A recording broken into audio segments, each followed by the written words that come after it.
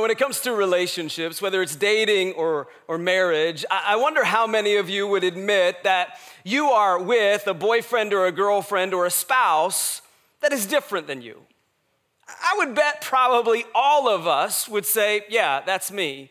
Because you've heard the saying, opposites attract, right? The very thing that drew you to him or to her was that they were different than you, and those differences kind of drew you into a relationship with them.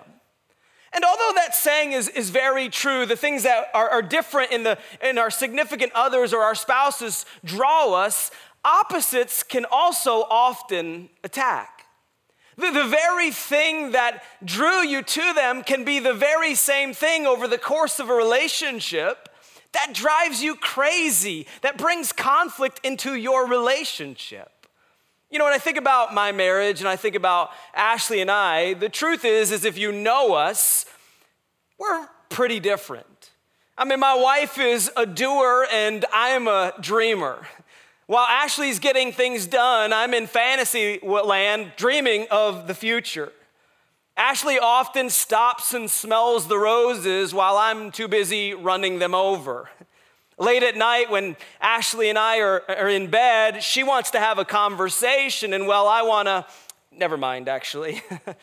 But the biggest difference between Ashley and I is I'm a planner and she's more spontaneous.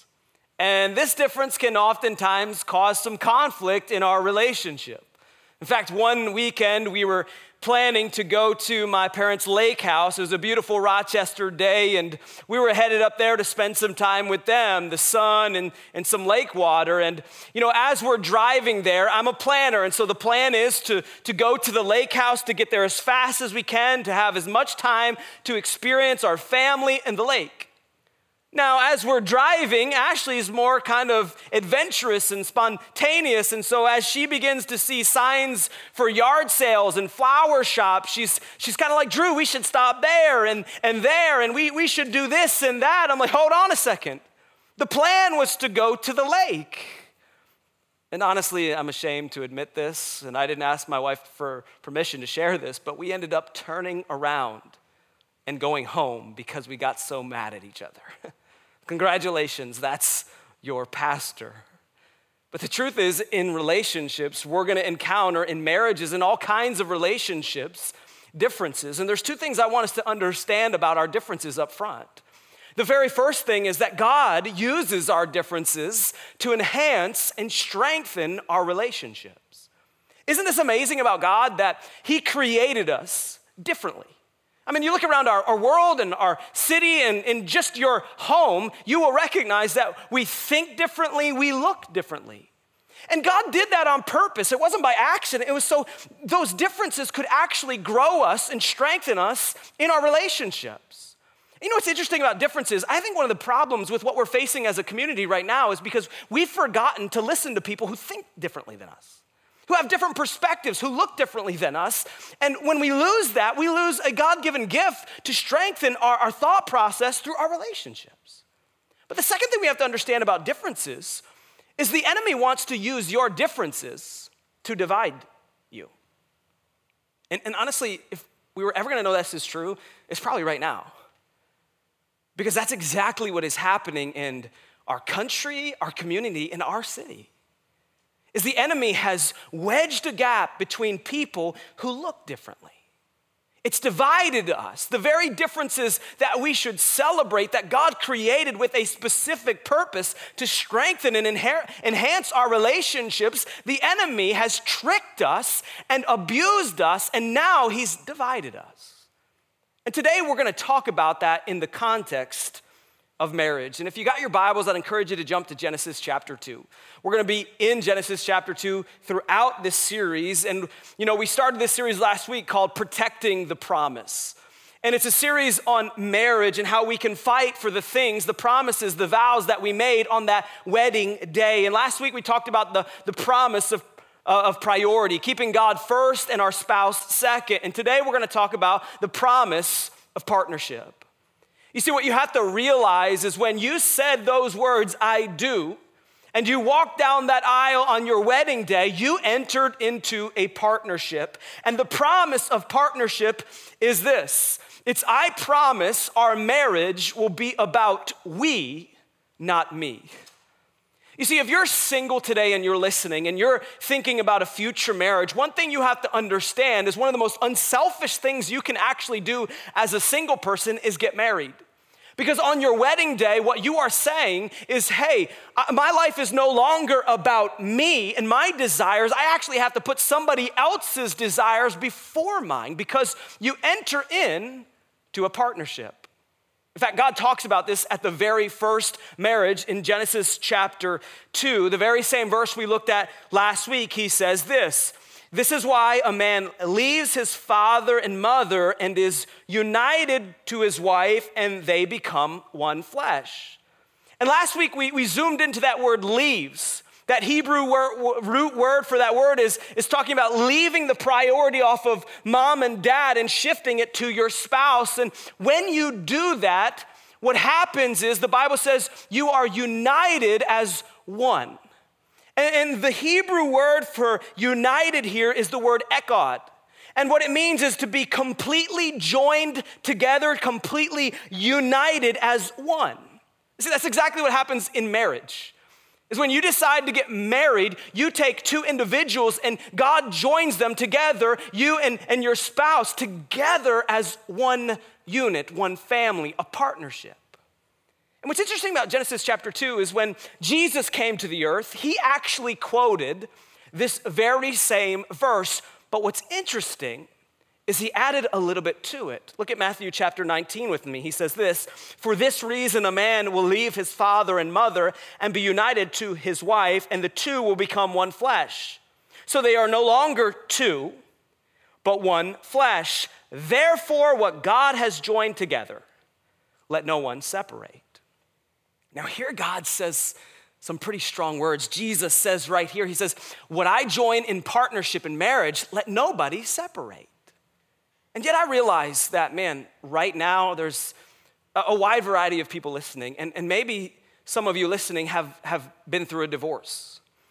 And what I don't want to do today is make you feel guilty about past choices, but what I really want to do is actually build a foundation for future marriages. And I think when it comes to this idea of a partnership, this idea of being united as one, I just don't think we understand what marriage is. And if you're single, here's what you have to understand. And if you're married, here's what we should have understand and we need to understand now is that marriage is not a contract. It's a covenant before a holy God. We have to understand these two things, a contract and a covenant, are very different. And the way and the mentality that we approach marriage is really important from God's perspective. Now let's talk about the two differences. You see, a contract is built on mutual distrust.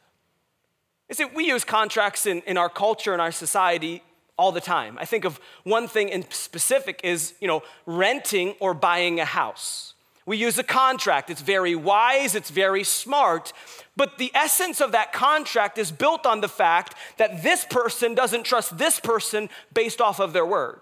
And so we write up a contract because at the end of the day, I don't believe you will pay this amount unless it's binding by a contract, because a contract is built on distrust.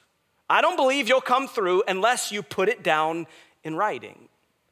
And yet that's not the way God designed marriage to be at all. To be built on distrust, that's why marriage is a covenant. Because a covenant is based on mutual commitment. It's two individuals coming together before a holy God and making a covenant of commitment, saying, I will be with you till death does part us. And what's interesting is if you go back to Jewish times, right? Early Jewish people, when they got married, part of the ceremony was a priest would take the bride and the groom's hands, and he would cut them slightly until blood would come out, and he would join their hands together, and he would tie a rope around their hands because it was this symbol, this picture of two lives being united as one. And after the ceremony, the couple would go to the honeymoon. Two virgins would come together, they would make love, and there would be a shedding of blood in that experience that was tied to the covenant. Now, I know that might be a little bit of TMI, but what's interesting is that's why God reserves the gift of lovemaking or sex for marriage only. Why? Because it's a part of the covenant you make to your spouse. And I get it, right? This is a little bit strange. This is antiquated in our culture and old-fashioned, but here's what you have to understand is if you want God's best in your marriage, you have to take God's path for marriage. You know, I do some counseling at our church, and I always find it funny that people in marriage want God to bless their marriage, but they have no concept of taking God's path. They have no reason to take God's path. They just want to do it on their own, but yet they still want God's blessing in their marriage. They want to pave their own way, but yet they still want God's blessing. And if you're married today, here's what you got to know is if you want God's blessing, you got to follow God's design and God's path for marriage. And man, if you're single today, here's the problem with many single individuals, is what we like to do is we like to bring into our dating relationships things that are reserved only for marriage. Many singles today in relationships, they move in together, they have sex together, and what often happens is when that relationship doesn't work out, what do? We pack our bags and we leave. And ultimately, all that is you're practicing divorce. You're practicing things that don't honor God. And here's the result of that. Over the course of relationship after relationship, that builds up scars in your heart. And those scars keep you from experiencing a covenantal love that God designed for marriage. So the question is what is involved in this partnership? What makes a covenantal partnership from God's perspective? Well, I think it's really two important things: godly leadership and mutual submission. What makes your marriage successful and a covenant partnership is godly leadership and mutual submission. Now, anytime you use that S word when you're talking about marriage, people go crazy, man, because we don't understand it and many times it's been abused. But when that word submission was used first when talking about marriage, the Apostle Paul actually uses it in a surprising way first. Look what he says in Ephesians chapter 5. He says, submit to one another out of reverence for Christ. So the very first time in the context of marriage that the Apostle Paul says submit is to both a husband and a wife to submit to each other out of reverence, out of respect for God's calling in your life. It's interesting, right? Like he's saying, hey, this is what he's saying. Hey, I promise that this marriage won't be about just my needs and my desires, but it will be about us mutually submitting together. Now, here's where problems arise in relationships, is because most relationships are filled with a passive personality and a dominant personality. I wonder actually in your relationship, which one are you? Or think of you as a single. Are you more dominant or passive? And if you have to ask questions on which you are, you're probably the passive personality. And what often happens in relationships is the dominant personality can trump and override a passive person on the regular and honestly break up that idea of mutual submission. And honestly, man, in the context of my marriage, can I tell you how stupid I would be not to submit to my wife in the areas God has gifted her and given her abilities better than mine? As a husband, I have to learn to submit to her in the areas that God has gifted her. And Ashley would say the same thing for me. She would be dumb not to submit to my leadership in the areas that God has gifted me. You know, when I think about our church staff, one of our HR departments, one of the kind of rules that we have when we hire a full-time employee is I, as the lead pastor, have to sit down and have an interview with that person before they can be hired. And almost always, I will ask my wife to be a part of that interview because God has gifted her in areas that he hasn't me, and she has this ability to discern things about people that I could never do. We have to learn that this partnership means mutual submission, but secondly, it also means godly leadership. And the Apostle Paul later in Ephesians 5 establishes roles in the leadership chain of the family. And before I read this verse, can we all just let's just take a breath. It's gonna be okay. Look what he says. He says, wives, submit yourself to your own husbands as you do the Lord. For the husband is the head of the wife, as Christ is the head of the church, his body of which he is the Savior. What the Apostle Paul does here is he establishes godly leadership in the home. I mean, I get that this is a hard verse to deal with. There's landmines everywhere. And so I'm actually not going to teach on this verse. I'm going to allow someone who's smarter than me to kind of talk about it. That's my beautiful bride. Check this out. So everybody's probably flipping out right now. And when Drew and I were engaged, I probably was flipping out right when anybody wanted to talk about this. I grew up in a house with 3 girls. He grew up in a house with 3 boys. It was my dad. We were all my dad's princesses. So this was kind of a foreign word to me, even though I was going to church and involved in church when I met Drew. But after I got married, it wasn't as scary of a word because I realized that for us, this was us mutually deciding before an argument ever came up that we wanted to put each other's desires in front of our own. And that was him submitting to me and me submitting to him and both of us submitting to God. And then it wasn't as scary because we were doing it and there was never going to be a time where somebody was just like, all right, that's it. You have to make the call and I'll be mad. That never actually really happened. It was more like, I want to genuinely know what you want to do and you want to genuinely know what I want to do. And together we're going to make it work.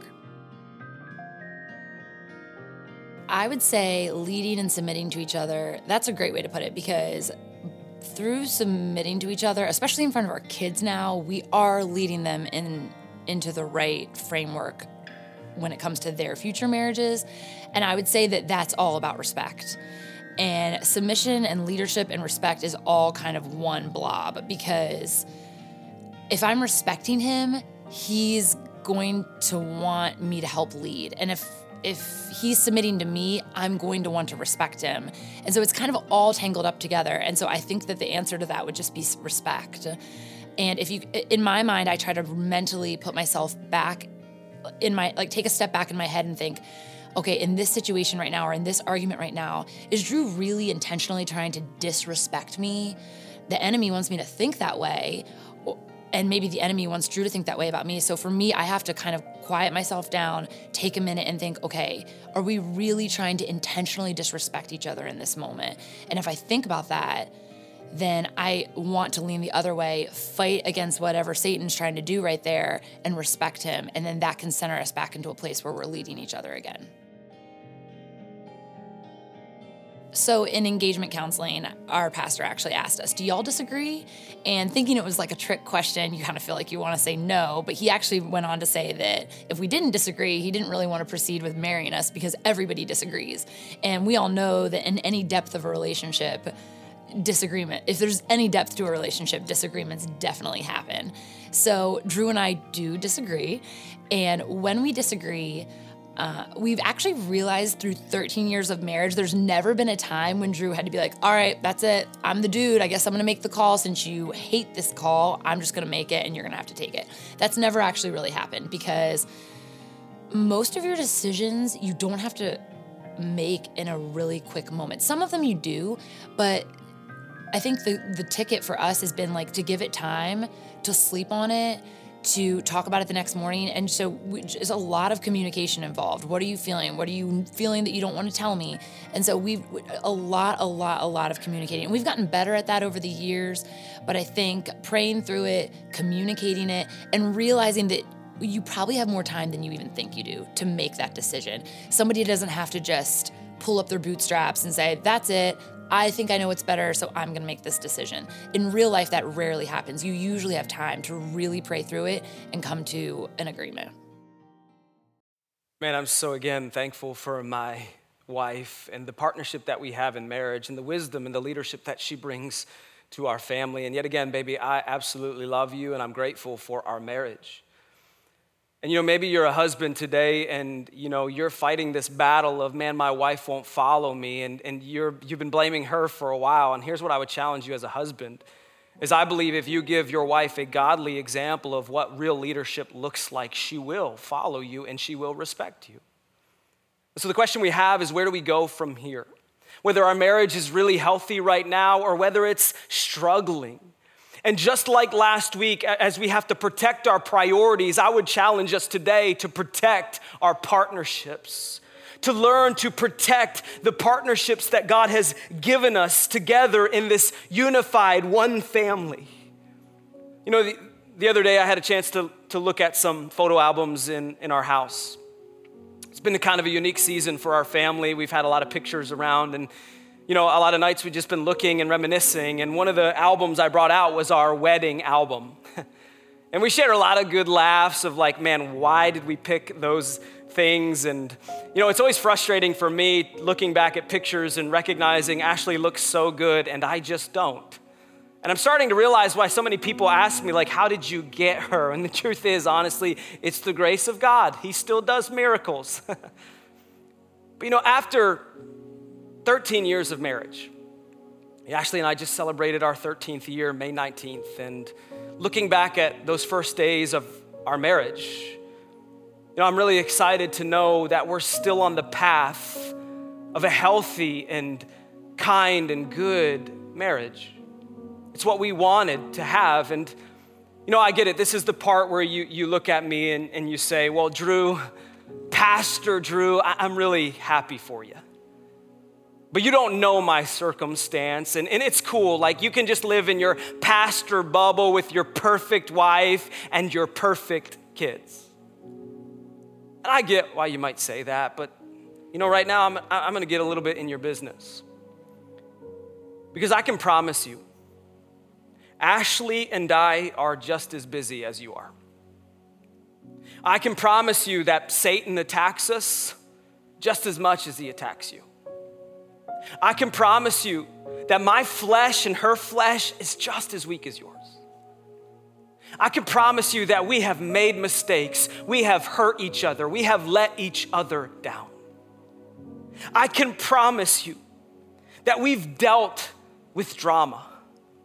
We've faced health issues. Heck, I've almost died 3 times in our marriage. Honestly, Ashley's probably tired of taking care of me. We've dealt with family drama, suicides in our family, death that have brought pain and tears.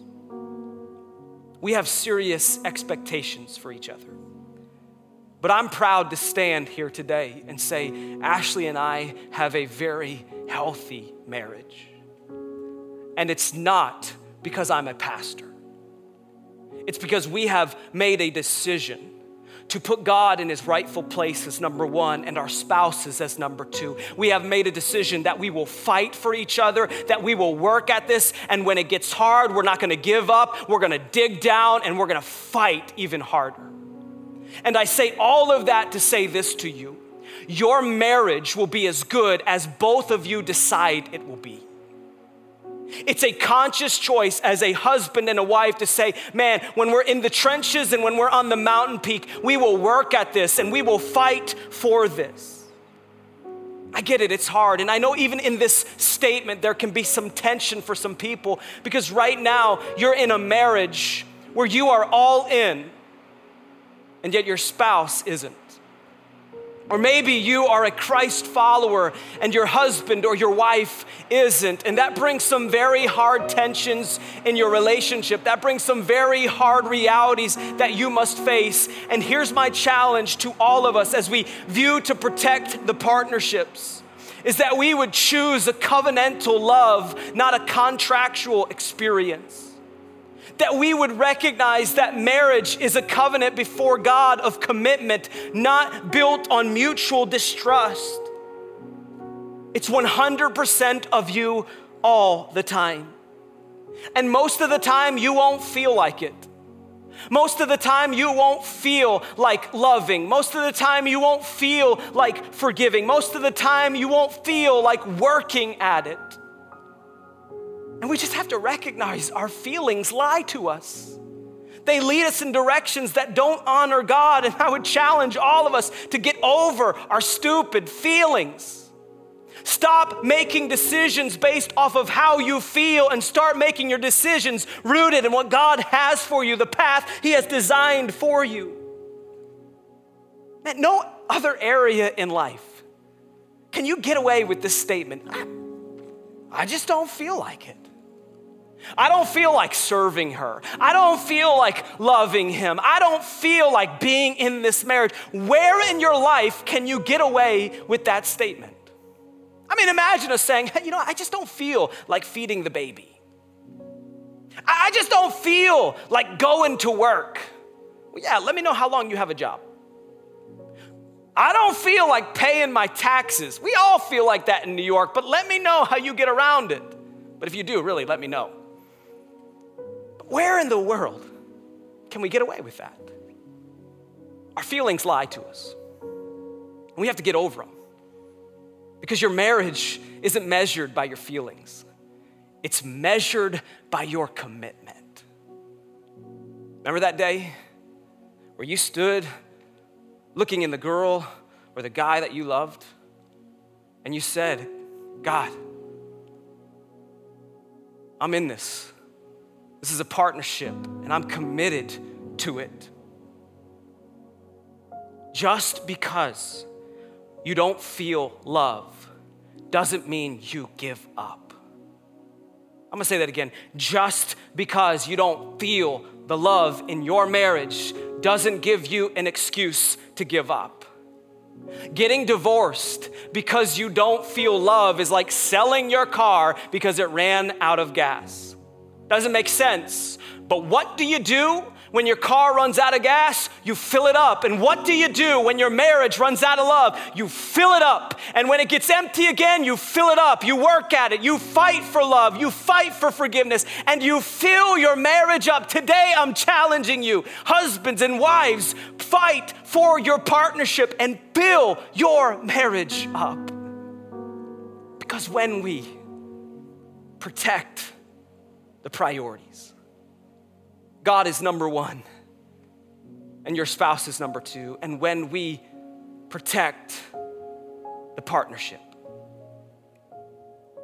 we build a foundation that follows the path that God designed for marriage. And what that will do is set you up for a future healthy marriage. Let me pray for you. God, marriage isn't easy. It's hard, but I pray today that we would make the conscious choice to recognize that we are in a covenant, not a contract. And that it would be about our commitment, not our feelings. Help us get there today, God. In Jesus' name, amen. Well, hey, again, we want to just say thank you for joining us here at Northridge Church. I know it's been a crazy season of a lot of uncertainty and hurt and pain. And man, as your pastor, as the lead pastor of this church, I just want you to know that we are here for you. If you need to talk, we're here to connect with you. You can reach us by email. You can text connect to the number on the screen. We love you and we're here for you. We hope you have a fantastic day and we will see you next week.